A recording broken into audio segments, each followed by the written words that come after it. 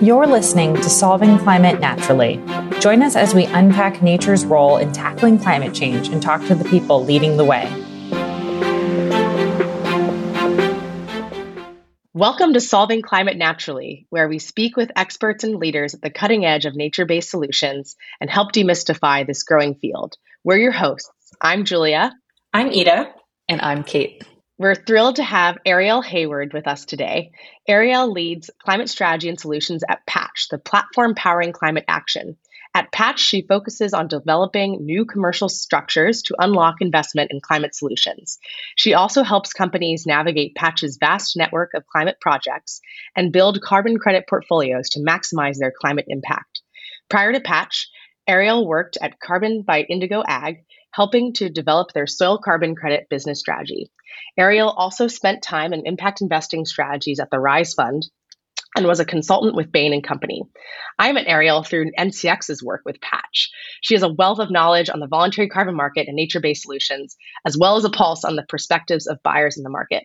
I'm really excited for this show today because I think she can give us a great perspective on what it's like to be in the weeds as a project developer and at the cutting edge of soil carbon and developing a nature-based solution at the beginning, and then also giving us that broader buyer demand side view. So it's a great way to start our season back up again after some time away. Ariel, welcome to the program. Thanks for having me. I'm really excited to be here. Welcome, Ariel. So we have a lot of ground to cover today, but let's start with the origin story. Where did your interest in natural climate solutions come from, and how did you get to where you are today? Yeah, I've always been interested in nature. I grew up in Minnesota, and that's really where my love for nature and natural systems was born. I spent a lot of time outdoors, and my family vacations were often to national parks, and just seeing the natural world that we all live in it was so special for me as a kid. And I think it's impossible to not want to protect the places that you love. And so that's really how I got into thinking about protecting nature as a potential career path. And I guess kind of a relevant side note, my grandparents on one side were farmers, the other side worked for the Department of Ag. So always grew up around agricultural systems as well, and was really excited about the potential that, working lands have for climate. So originally, though, I went to school to be a marine biologist, and then quickly figured out that type of research and the seasickness that came along with it was not for me. So I transitioned over into thinking about, what are the biggest levers that we need to pull in order to kind of solve the climate crisis. And one of the biggest ones that I found was, how do we get more capital into the space? How do we activate funds? And so I decided to go into the business world. And when I did that, I realized I didn't actually know all that much about business to start, and so went into the accounting and finance realm, and then ultimately consulting to figure out how businesses make their biggest decisions, because sustainability is one of the biggest decisions that an organization is going to have to grapple with going forward in the next, call it, 30, 50 years. It's one of the biggest topics that business leaders are going to have to solve. So went into consulting to really get a bird's eye view for especially commodity focused industries. How do business leaders within the industries that are closest to our natural resources, so think agriculture, mining, utilities, how do they make decisions? Because that's really where kind of the root of the business world's interaction with our natural world starts. So spent a bit of time there, and then transitioned over to think about how can we invest impactfully. Spent some time working on strategy around impact investments at the Rise Fund. And in that role was introduced to concepts like additionality and how do we think about the impact that a fund actually has on scaling up solutions. And from there, really realized I wanted to get a bit closer to the climate impact on the ground. And so went to Indigo Ag to get a sense for what it takes to actually stand up a carbon project. How do you think about activating farmers, for example? How do you think about selling this unit that is a carbon credit to buyers? I really wanted to get hands-on experience in that way. And then that brought me ultimately to Patch, where we work on basically scaling up all different types of climate solutions. So that's it's the abridged version of the story, but always a focus on just how do we activate capital for climate solutions and how do we scale up these solutions within the systems that we operate within today. Thank you, Ariel. I think that really resonates with all of us in sort of starting broad and then, eventually landing on nature-based solutions as an area of focus, just given its potential as a lever for climate. So zooming in on where you are in the present, we'd love to hear a little bit more about Patch. Like, what role is Patch playing? What does Patch do? We'd love to get your overview in layman's terms for our listeners. Yeah, so Patch is the platform scaling climate action. What that really means is we develop software and financial infrastructure to help scale climate solutions of all kinds.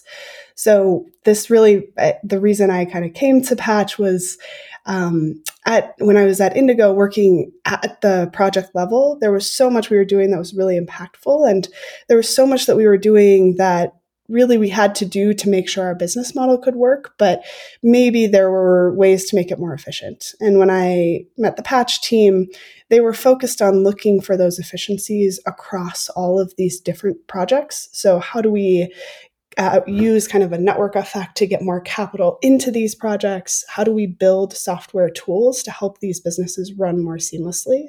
And that idea of bringing together learnings across all of these different project developers, across all of these different buyers, and really being a market intermediary to help grow the market overall resonated a lot with me. And so Patch, a few examples when I say platform for scaling climate action, a few examples of this is, we're really focused on building the software infrastructure layer. So a few examples are our Patch Radius product, which allows different aggregators. Basically, it could be a private equity fund with a portfolio to make available carbon credits and access to projects to their network. It could be a retailer with a supply chain who wants to make investment in these projects available to their network. That's one example. Another is our Patch offtake offering, which is a multi-year pre-purchase agreement. And the infrastructure piece that we really focused on is how do you create the contractual frame that de-risks the proposition of investing in these climate projects. And then finally, and one of the most exciting pieces for me is the release of what we're calling Carbon OS. So really the operating system for different projects, different climate projects. We just recently released this as of the time that this recording comes out. And really what this is a purpose-built operating system that project developers can run their businesses on. Carbon credit businesses are really quite unique relative to other businesses in the market, and their inventory management needs, their tooling needs are going to also be completely unique from other businesses that are out there. So this focus that Patch has on developing the infrastructure layer that helps these solutions scale is really what's exciting to me. How can we bring the best of the software world and the finance world to bear for climate? Amazing. And one of the things we wanted to just dive into a little bit more on this particular episode is just the ways in which soil carbon differs from some of the other nature-based solutions that we've talked about. So whether that's in terms of the actual technical implementation, MRV, carbon crediting methodologies, or the financing for soil carbon. So I wonder if you could just elaborate on that and what makes soil carbon different. Yeah, absolutely. I think there's several things that make it unique. One, I'll talk through them kind of in order, but MRV is a big one, and then financing structures, and then ultimately this working lands concept is another. So first on the MRV front, soil carbon is it is an emerging and rapidly growing field of study, which I think is really exciting. But the heterogeneity of just soil itself makes it really interesting to study and to try to build MRV models around. So if you look at a soil map of the United States, for example, you're going to see different types of soil all over the United States, right? So there's not a single homogeneous soil type, which means that modeling for each of those different soil types based on different things like clay content is going to look different. And so in order to build an MRV solution or system for soil, it's not just a soil MRV system. It's actually there are so many inputs and so many variables, everything from soil type, that's just one example, to climate and weather patterns, to types of cover cropping, to types of cropping, right? Like you have all of these different inputs into this MRV model, which makes it incredibly difficult, but so exciting and so interesting to look at. And so when you're creating soil carbon programs, figuring out how you take all of that basically heterogeneity within the sample sets and within the data and aggregating that into a program that you can actually fund is it's so unique relative to a lot of other natural climate solutions that, for example, might have a smaller project boundary or a more defined project boundary that's smaller than the whole of the United States, for example. So I think just the level of detail and complexity that's involved with soil MRV is something that is pretty unique, and not to say standalone unique. There's so much complexity in all natural climate solutions and their MRV approaches, but it is one of the things that I think stands out about soil. The second piece that I'll talk about is just how you think about the investment side of it. So when farmers are actually taking on these practices that increase soil organic carbon, so probably the simplest example is planting a cover crop for the first time, because you're increasing the amount of biomass cover you have. You're allowing that soil more time to just really build up its structure. That is a proposition for a farmer that requires cash outlay, and it also requires operational risk. Are you going to get that cover crop back off of your field in time to plant your core crop? Given weather windows are so volatile, that's actually a really big trade-off that a farmer has to make. And each year, they only kind of get one shot to get it right? You have one weather window. That's your time to plant. That's your time to get in there. And so making sure that you make that proposition, the investment of planting a cover crop, worth it for a farmer is a really big and pretty unique piece of this that also plays into kind of the third part, which is the fact that we're creating credits from working lands. We're actually increasing soil organic carbon content. We're making this climate impact on a working system. And so you have to not only take into account what's the cost and what's the operational consideration, but one of the really exciting things about soil carbon is you don't have this necessarily the opportunity cost of, do I take this fully out of production, or do I conserve this? Or do I have the climate impact, or basically, do I have the climate impact in that way? Or do I have this working land? You're actually creating the climate impact within an already working system, which I think is, you see kind of similarities with IFM in this way, but it makes it uniquely difficult to figure out things like additionality and durability and how you actually incentivize not only initial climate impact, but sustained climate impact, because you have to take into account, how does this system work today? How should it work in the long term? And really, how do we ensure that we're going to continue to maintain this balance of working land that's generating climate impact? You articulate so well the sort of nuances and particular aspects of soil carbon. And one of the questions that we had was, people do talk about additionality, duration, leakage as the pillars of high integrity credits. I'm curious if there are other pillars of high integrity supply that, based on your experience, are important to consider, and what are the biggest bottlenecks to generating that supply?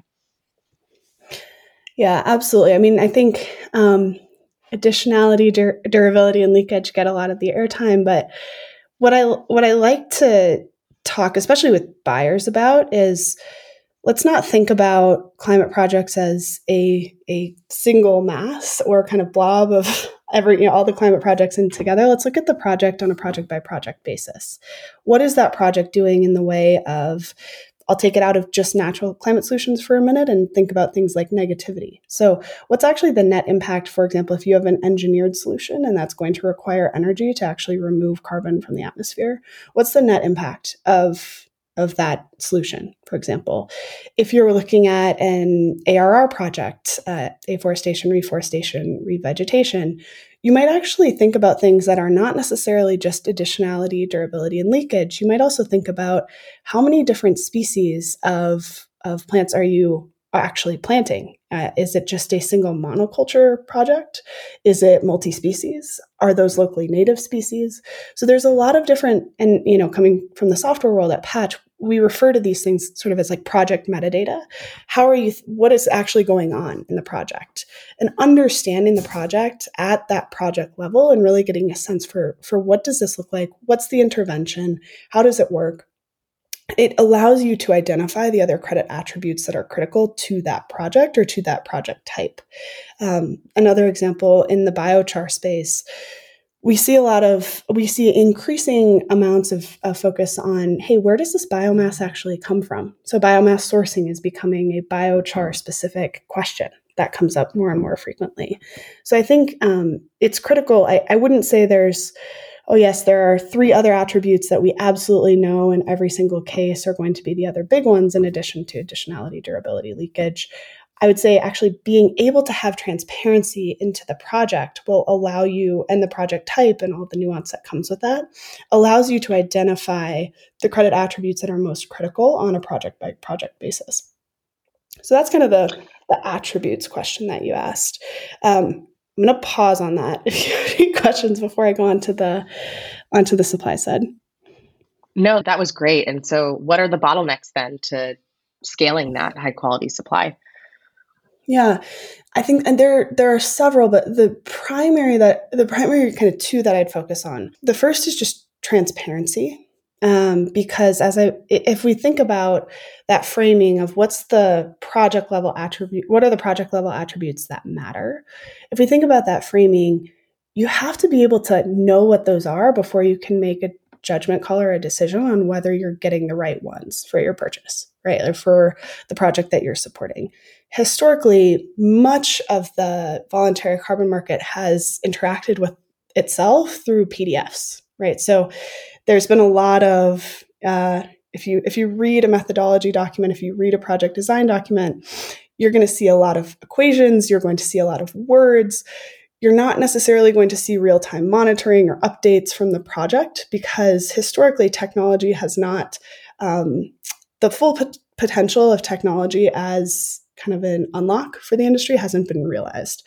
I think especially with the transparency piece, that's really critical. Now we have things like LiDAR, we have all of these different remote sensing techniques that allow us to actually see what's happening within these ecosystems, within these projects on a more of a real-time basis. And so I think that transparency enabled by technology is one of the major unlocks for kind of scaling up supply because, and this is kind of the meta comment, trust is the biggest hurdle or barrier to unlocking scale in this market. If a buyer doesn't trust that they're getting what they're paying for, if an investor doesn't trust that the project's going to deliver as they say it will, that capital is simply not going to flow, right? So that trust piece is it feels a bit nebulous at times, but actually one of the ways that we find you can best build trust is through transparency that technology enables. So that's kind of the biggest one. The second one, which I promised I would mention, is really this investment side. So how do we ensure that, and again, that there's undertones of trust that come with that as well, but how do we unlock the global capital markets to invest in these projects? Because in order for these projects to truly scale to the billions of tons that we know we need to activate, call it billions to trillions of dollars, which, there is that scale of capital in the world, but it's not yet going to these projects on the scale that it needs to. But again, I think all of it just comes down to trust, and trust is engendered through that transparency. I'd love to dive in a little bit more to this last piece you were hinting at around how to really unlock capital at scale, and trust is obviously key there.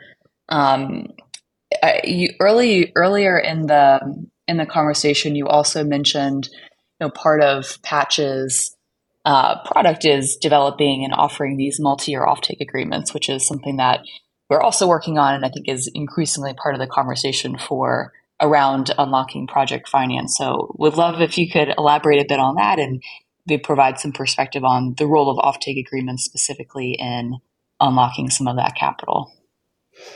Yeah, absolutely. I'll take a kind of a big step back and think about in general just how capital markets and investment is unlocked even beyond climate solutions. Typically, in order for an investor to make an investment, to say, I believe in the ROI of this investment, there needs to be some level of forward committed revenue that a project has. And in industries where there's a lot of historic market data, there's pricing that's pretty clear, there's enough liquidity, it's pretty, well, not easy, but it's relatively simpler for an investor to say, I believe in the financial case that this business is making, and so I'm going to invest in this company today.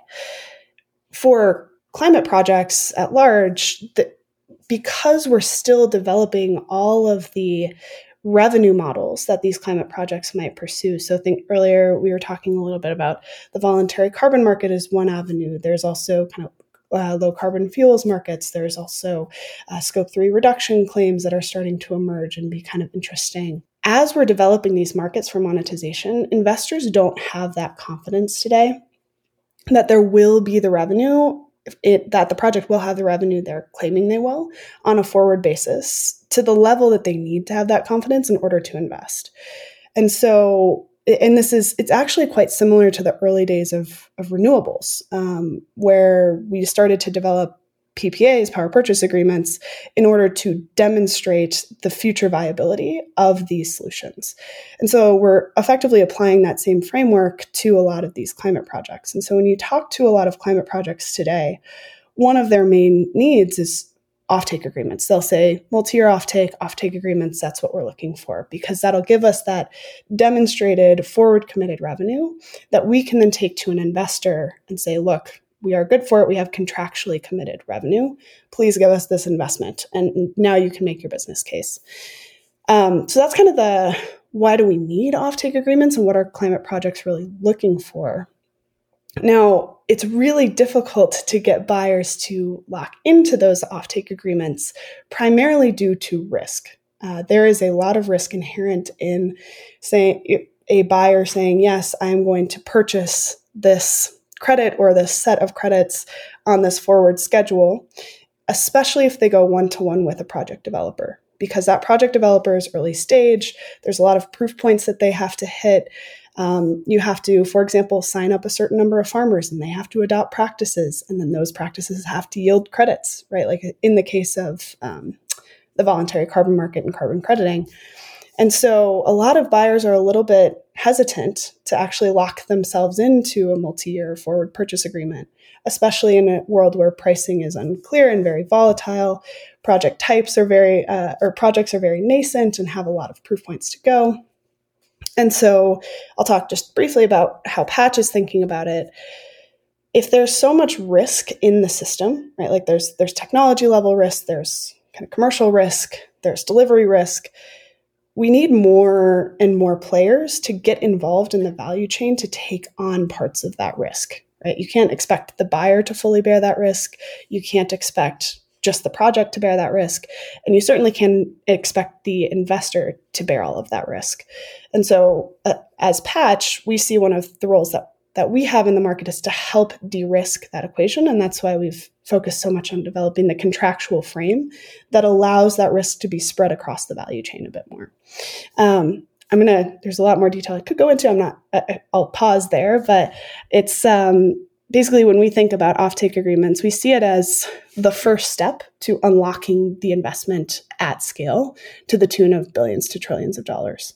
It's that forward committed revenue. Risk is something that we're thinking a lot about too at NCX, Ariel, and how can we use technology and other strategies to help mitigate risk. And so I'm curious to hear your perspective of what are other strategies that project developers or buyers can use to mitigate that risk beyond the contractual agreements that you're mentioning? Are there other strategies that you see? Yeah, I think there certainly are. And I think this is one of the most exciting areas of growth for climate in general, is just this conversation around risk, because it is starting to be had not only at the project level and not only at the intermediary level, but also at the financial institution level. You're starting to see more and more solutions for risk mitigation come to the fore. Insurance products, structured finance options, you're starting to see energy around this. So there's kind of the what are the financial risk mitigants that folks are seeing? And then when we talk about risk, we would be, I think we would be remiss to not mention project level transparency and risk just around, will this project actually deliver? So I'll talk about the financial side first. I think in general, one of my personal philosophies in this space is we're so much better collaborating and building things together in this space than we are trying to go it alone. I think that's especially clear when it comes to financial risk mitigation. There are insurers in the space, there are structured finance desks, there are intermediaries, there are investors, and there's different types of investment capital that are going into this space. So think things like concessional capital or catalytic capital constructs, blended finance constructs, public-private partnerships, contracts for difference. There's a whole host of different financial products or offerings that are in the early stages of development or have been applied to other industries that folks are really starting to focus on, because this concept of risk is becoming so clear that if we can de-risk the proposition of climate solutions, we can unlock investment. Like, that is becoming, I think, all the conferences that I've been to in the last year, that's become even more of a topic of conversation there. So that's just the financial risk side. There's lots of different options. It's a topic that I get personally super excited about. Then I think on the project level climate risk side, so will this project deliver as it claims it will? And how do we get confidence around that? This is where I think the role of tech, and in particular software, cannot be overstated. Because, and it comes back to that transparency conversation we were having before. Historically, we kind of had to say, this is the best model we have to work with today. And here's the best kind of monitoring approach that we have today. So monitoring reports, again, largely kind of analog. They're very kind of manual. You go out and verify with people. And now with technology, with all of these solutions that are coming to the fore, we're able to have more real-time visibility into how these projects are actually performing. And that might mean things like we actually have a better sense of delivery kind of timing or plans versus what we expect to issue. And so for projects too, that's actually pretty game-changing, because you're able to have a better sense for, what am I planning to deliver, or what have I pre-committed, and how am I tracking towards that? So this real time, what is the actual climate impact? How are we tracking versus what we planned? That really serves to not necessarily, it does de-risk in a way, but really just help to increase the level of trust that buyers are able to have in projects, project developers are able to have in their own projections, investors are able to have in those projections. And so I really think that climate level risk, or is the project delivering, technology is absolutely foundational to how we actually address that risk going forward. So we'd love to go back to the topic that we were talking about before. You were talking about sort of the challenges on the demand side, on the buyer side, and the role of technology enabled transparency in that. Obviously, followers of this arena will have been observing the recent spate of articles from The Guardian, Bloomberg, positing some of the challenges in the space. And, I think one of the topics that we've also been hearing on the conference circuit in the last few months has been that corporates have been increasingly hestant to engage with the voluntary carbon markets on the basis of reputational risk, but also for all the other risks that you talked about. How do you think about engaging with buyers who are concerned about engaging in the voluntary carbon markets at this time? And as an addendum to that, how would you argue, if you would, that buyers should actually be participating in carbon markets today? Mm-hmm. Yeah, absolutely. So I'll start with kind of that first question of how do we think about engaging with buyers on this? Put very simply, honesty is always the best policy. Like, sorry to speak in platitudes, but I think we all need to have a very clear-eyed understanding and conversation about these articles, about what's coming out, about really and I would put it as like a very good attempt to drive accountability through the space. And I think ultimately the climate space needs the accountability. I think when these articles come out, yes, there are certainly scientific debates that need to be had around, is this the right baseline scenario? How do we think about the control environments? How do we think about, what is the extent of, whether it's 90% or some other percentage, what is the extent of overcrediting? Like, those very detailed scientific conversations need to be had. And I think it's important for us to just take a little bit of a step back and recognize that this is science working and accountability being driven through the system in a way that it really should be. We need to have open conversations. We need to have additional kind of rigor and analysis brought to the fore to really interrogate and say, is this creating the climate impact that we think it would? Because the consequences of us not getting this right are just so significant. We don't have the luxury of time. We don't have the luxury of investing in projects that are not working at all. But usually it's some sort of kind of gray, or somewhere in the middle is where the actual answer is, right? Like, it's not necessarily true that the project's creating no impact. It's probably not true that it's creating exactly 100% of the impact. Was saying there's somewhere in the middle. But I think what we really try to do is level with buyers about that and say, look, there's no silver bullet here. There's no individual solution that can get this perfectly right, in order to basically, but like taking a giant step back, the IPCC is clear. There's no path to stay under 1.5 or 2 that doesn't include carbon removal, that doesn't include activating all of the natural climate solutions that we have at our disposal. And so the question, or the conversation that I try to reorient buyers to, is not, should we do this or should we not do this? It's, how do we do this better? And how do we do this better day after day after day? How do we improve the system?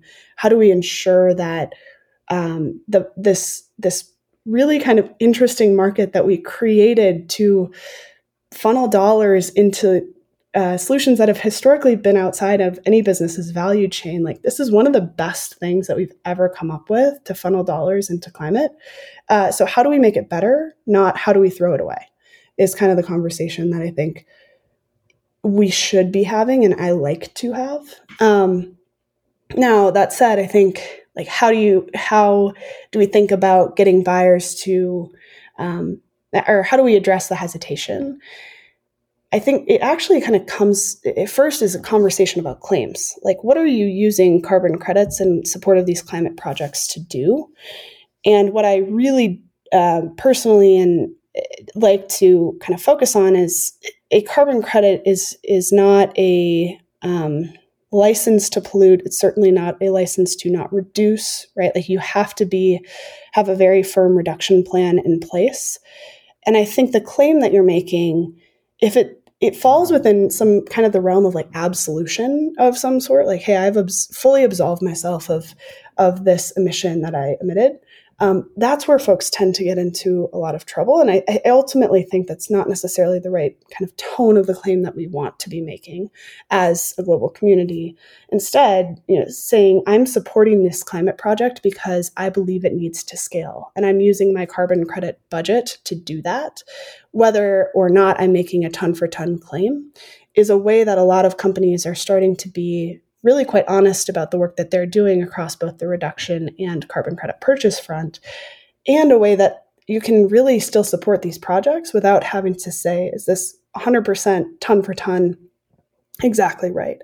And it's not to, I think it's important to say, this is not meant to further obfuscate, the claims landscape or the credits landscape. I think it's just, how do we create space to fund these projects in a way that's really honest about the impact that they're generating and how much we know about that impact, right? Like, we're getting better and better at knowing these things in time, but we need to make sure that we're creating an environment where we have enough funding for innovation. We're still funding the innovation, but we have the flexibility to learn, right? Like, that's really the big piece. We have to continue to learn.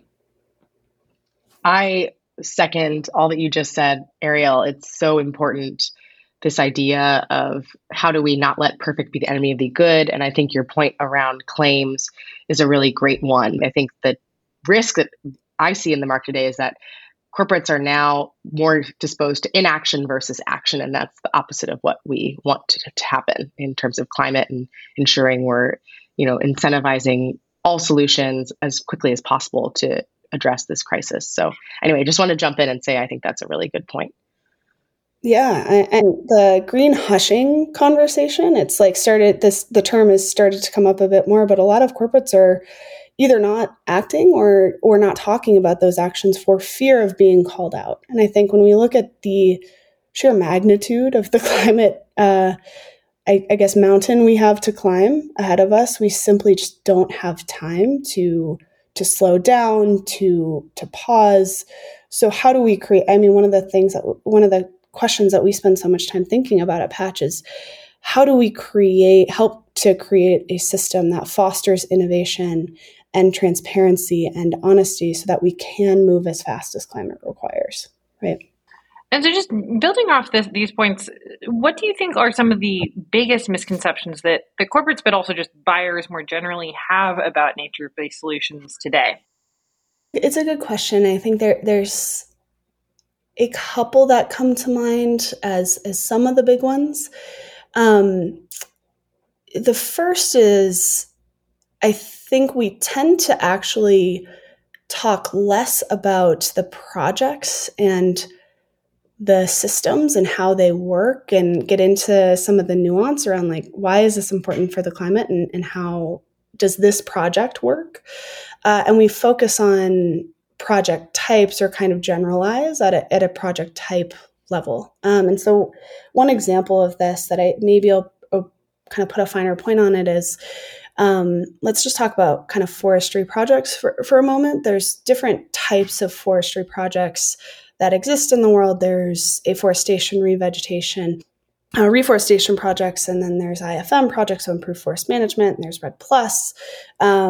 There's a lot of different ways that we think about maintaining and bolstering the impact that forests have for the climate.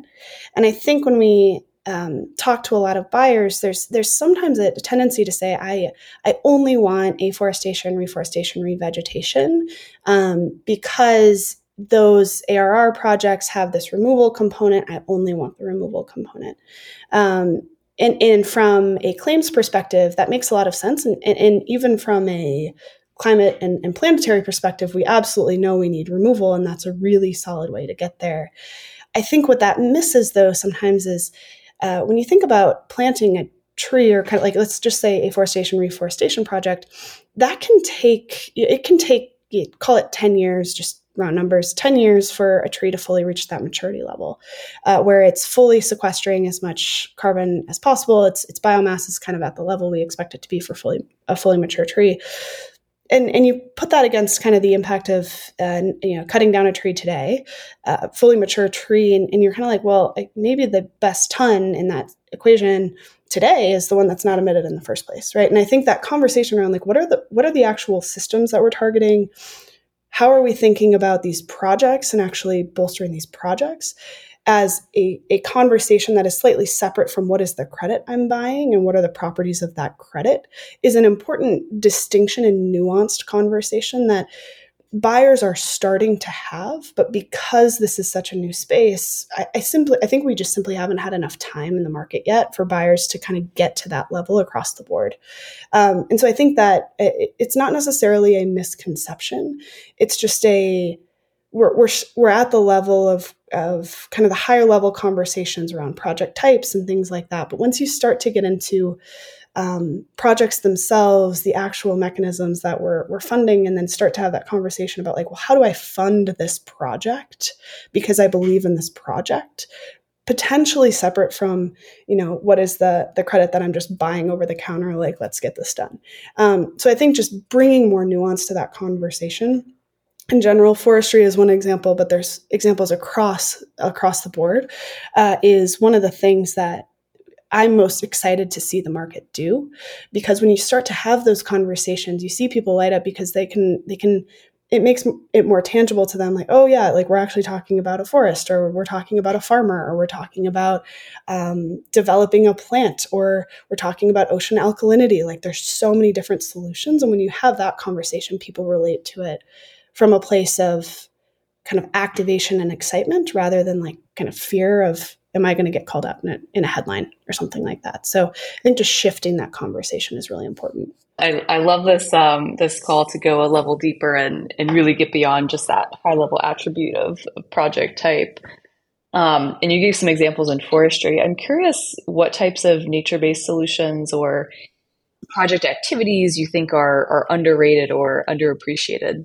Yeah, I think there's kind of two categories that I get excited to talk about. I think one is, and I alluded to it briefly, but the concept of just like avoidance related projects. And again, I think it's important to abstract away the project and the climate impact from exactly the credit that you're buying and the mechanism there, and how that relates to claims. Like I want to keep those two separate for a minute, because one of the things that I get really excited about when it comes to project types is, and maybe this kind of gets into the underrated pieces, conservation related projects of all forms. Especially we see a lot of really exciting biodiversity conservation types of projects that are actually fused with different like forestry projects, for example.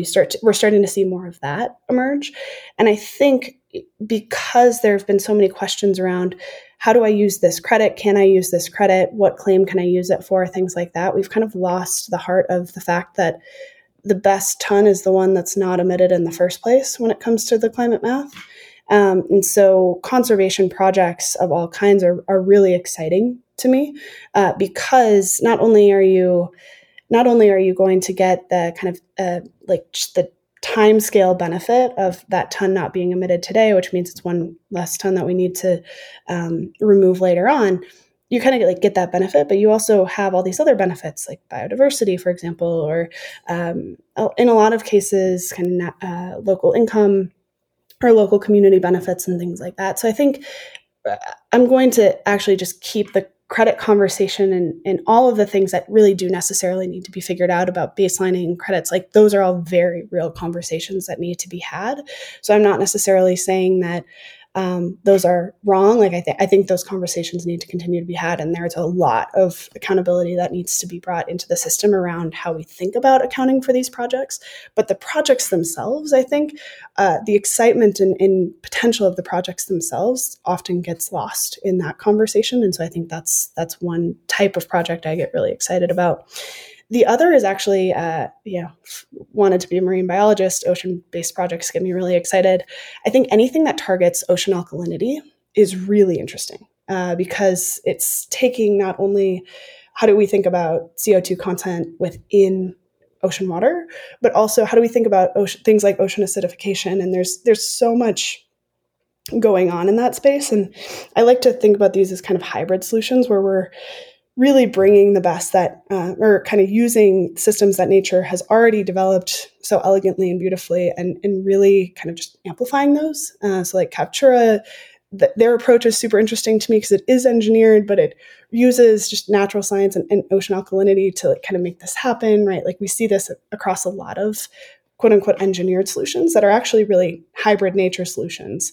So that kind of bucket of projects is really exciting to me. That makes a lot of sense. So as we round out this conversation, we always love to end with a little bit of a call to action to our listeners. So we'd love to get your take on for folks who are not working in that space today, how would you suggest they get involved, or where should they start if they're just at the beginnings of their sort of nature-based solutions, climate solutions journey? Yeah, I think, regardless of where you are on your journey, I think curiosity is the number one trait to develop or continue to hone in this space. So many of the things, or so many of the solutions that are going to really unlock massive climate benefit are in the early stages of development today, are things around MRV and how we're actually tracking and monitoring these solutions. That's such a critical part of how we get this right. And so many of those solutions are not yet fully developed, right? And we have to ask more questions than we try to make answers for at this point. And so one of my favorite things to do is just read as much as possible, listen to as many podcasts as possible, talk to as many people as you can in the space, and just ask a lot of questions. the IPCC report that just came out is really interesting. I think, we're starting to develop so much new knowledge in this space. But the only way we do that is by asking a lot more questions than we have answers for. So I think just get curious, ask a lot of questions, meet as many people as you can in the space, reach out to as many people as you can in the space, because one of the interesting things about this space is we're generating this knowledge day by day. Like there isn't a storied history of how to build climate businesses that dates back 150, 200 years. Like we're doing this now. And so just talking to people who are doing the work and asking them what questions they have, like what questions are unresolved for them, I think that's the best place to start. And then also from there, like a few more tactical things, and then, kind of got to say it, but try to work on climate if you can. I think a lot of folks say, I'm not an environmental scientist, or I don't have a climate background. What can I possibly do? At Patch, for example, we have product managers and designers and engineers and marketers and people who did not have a climate background prior to coming to Patch, but who are true experts in their field and who are putting that to work for climate. So figure out what you can do if you're interested, if you're so inclined. And then finally, just check out these different projects, like learn more about them, like really dig in and find as much information as you can about these different projects, and try to kind of, like, even in some cases you can reach out to them, ask what you can do to help, but figure out what it is that you love with regard to climate projects, and figure out how to support from there. So I guess it's a long-winded way of saying, figure out what makes you excited and just go after it. I love that call to action, Ariel. And you have set a high bar for the rest of our guests this season of the podcast. Thank you so much for joining us. And we always wrap up with a lightning round, so we'll go through that. How about we start with this one? Favorite carbon sink? So I'm from Minnesota, very, very much a northerner. I have to say permafrost. You can't. I love permafrost, and we gotta protect it. I love that you said permafrost. We've not yet had a guest who said permafrost, so point for originality there. Favorite book? I'll say two that are climate related. I come back to Let My People Go Surfing by Yvon Chouinard a lot. It was one of the first books that ever got me to think about the potential of building a career in climate related business. So that one was just a pivotal one for me. And then All We Can Save, an anthology of essays about kind of women in the climate crisis. I think it's a font it's a rejuvenating font for me. I love that book. Awesome. If you had a magic wand, what would you change to scale natural climate solutions? More technology, faster, so more transparency, effectively. I think the more folks can engage with the projects, as I mentioned throughout, really understand them, the better off we all are, and the more excited I think we all get to do what we need to do to scale up these projects. What gives you hope? It's a bit nebulous, but the energy in this space. I think, Julia, you and I have had the chance to meet at conferences, and there's not I think in general, the media tends to focus on climate as this like doom and gloom. Oh my gosh, we are, off track and this is so bad. But when you're in it, when you're in the space, everyone is just focused on solutions. How do we build something that addresses this problem? And how do we build the investment or financial instrument to actually scale that up, right? Like there's just so much energy and optimism amongst the people working on climate that it gives me hope every day that, and especially even those who haven't come into the space, we're going to develop really exciting solutions to help us get out of the situation that we are in. Agreed. The people in the space and the dedication and drive to make the world better and address the challenge is definitely inspiring and energizing. And finally, prediction for the biggest natural climate solutions headline of 2023.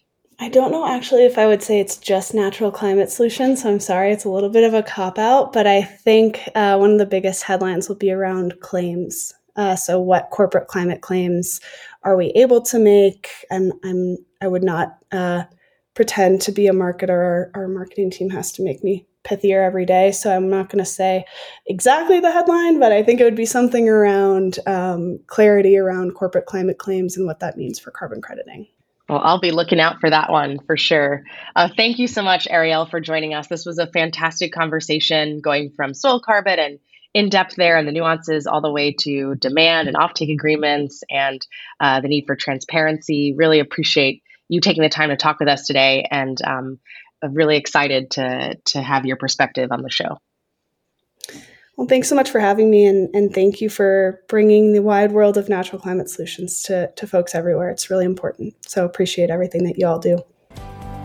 Thank you for joining today's episode of Solving Climate Naturally. Check out our website, solvingclimatenaturally.com, to see this episode's show notes, explore resources, and learn about upcoming episodes. Let us know what you think by connecting with us via email or Twitter. We'd love to hear from you. See you next time.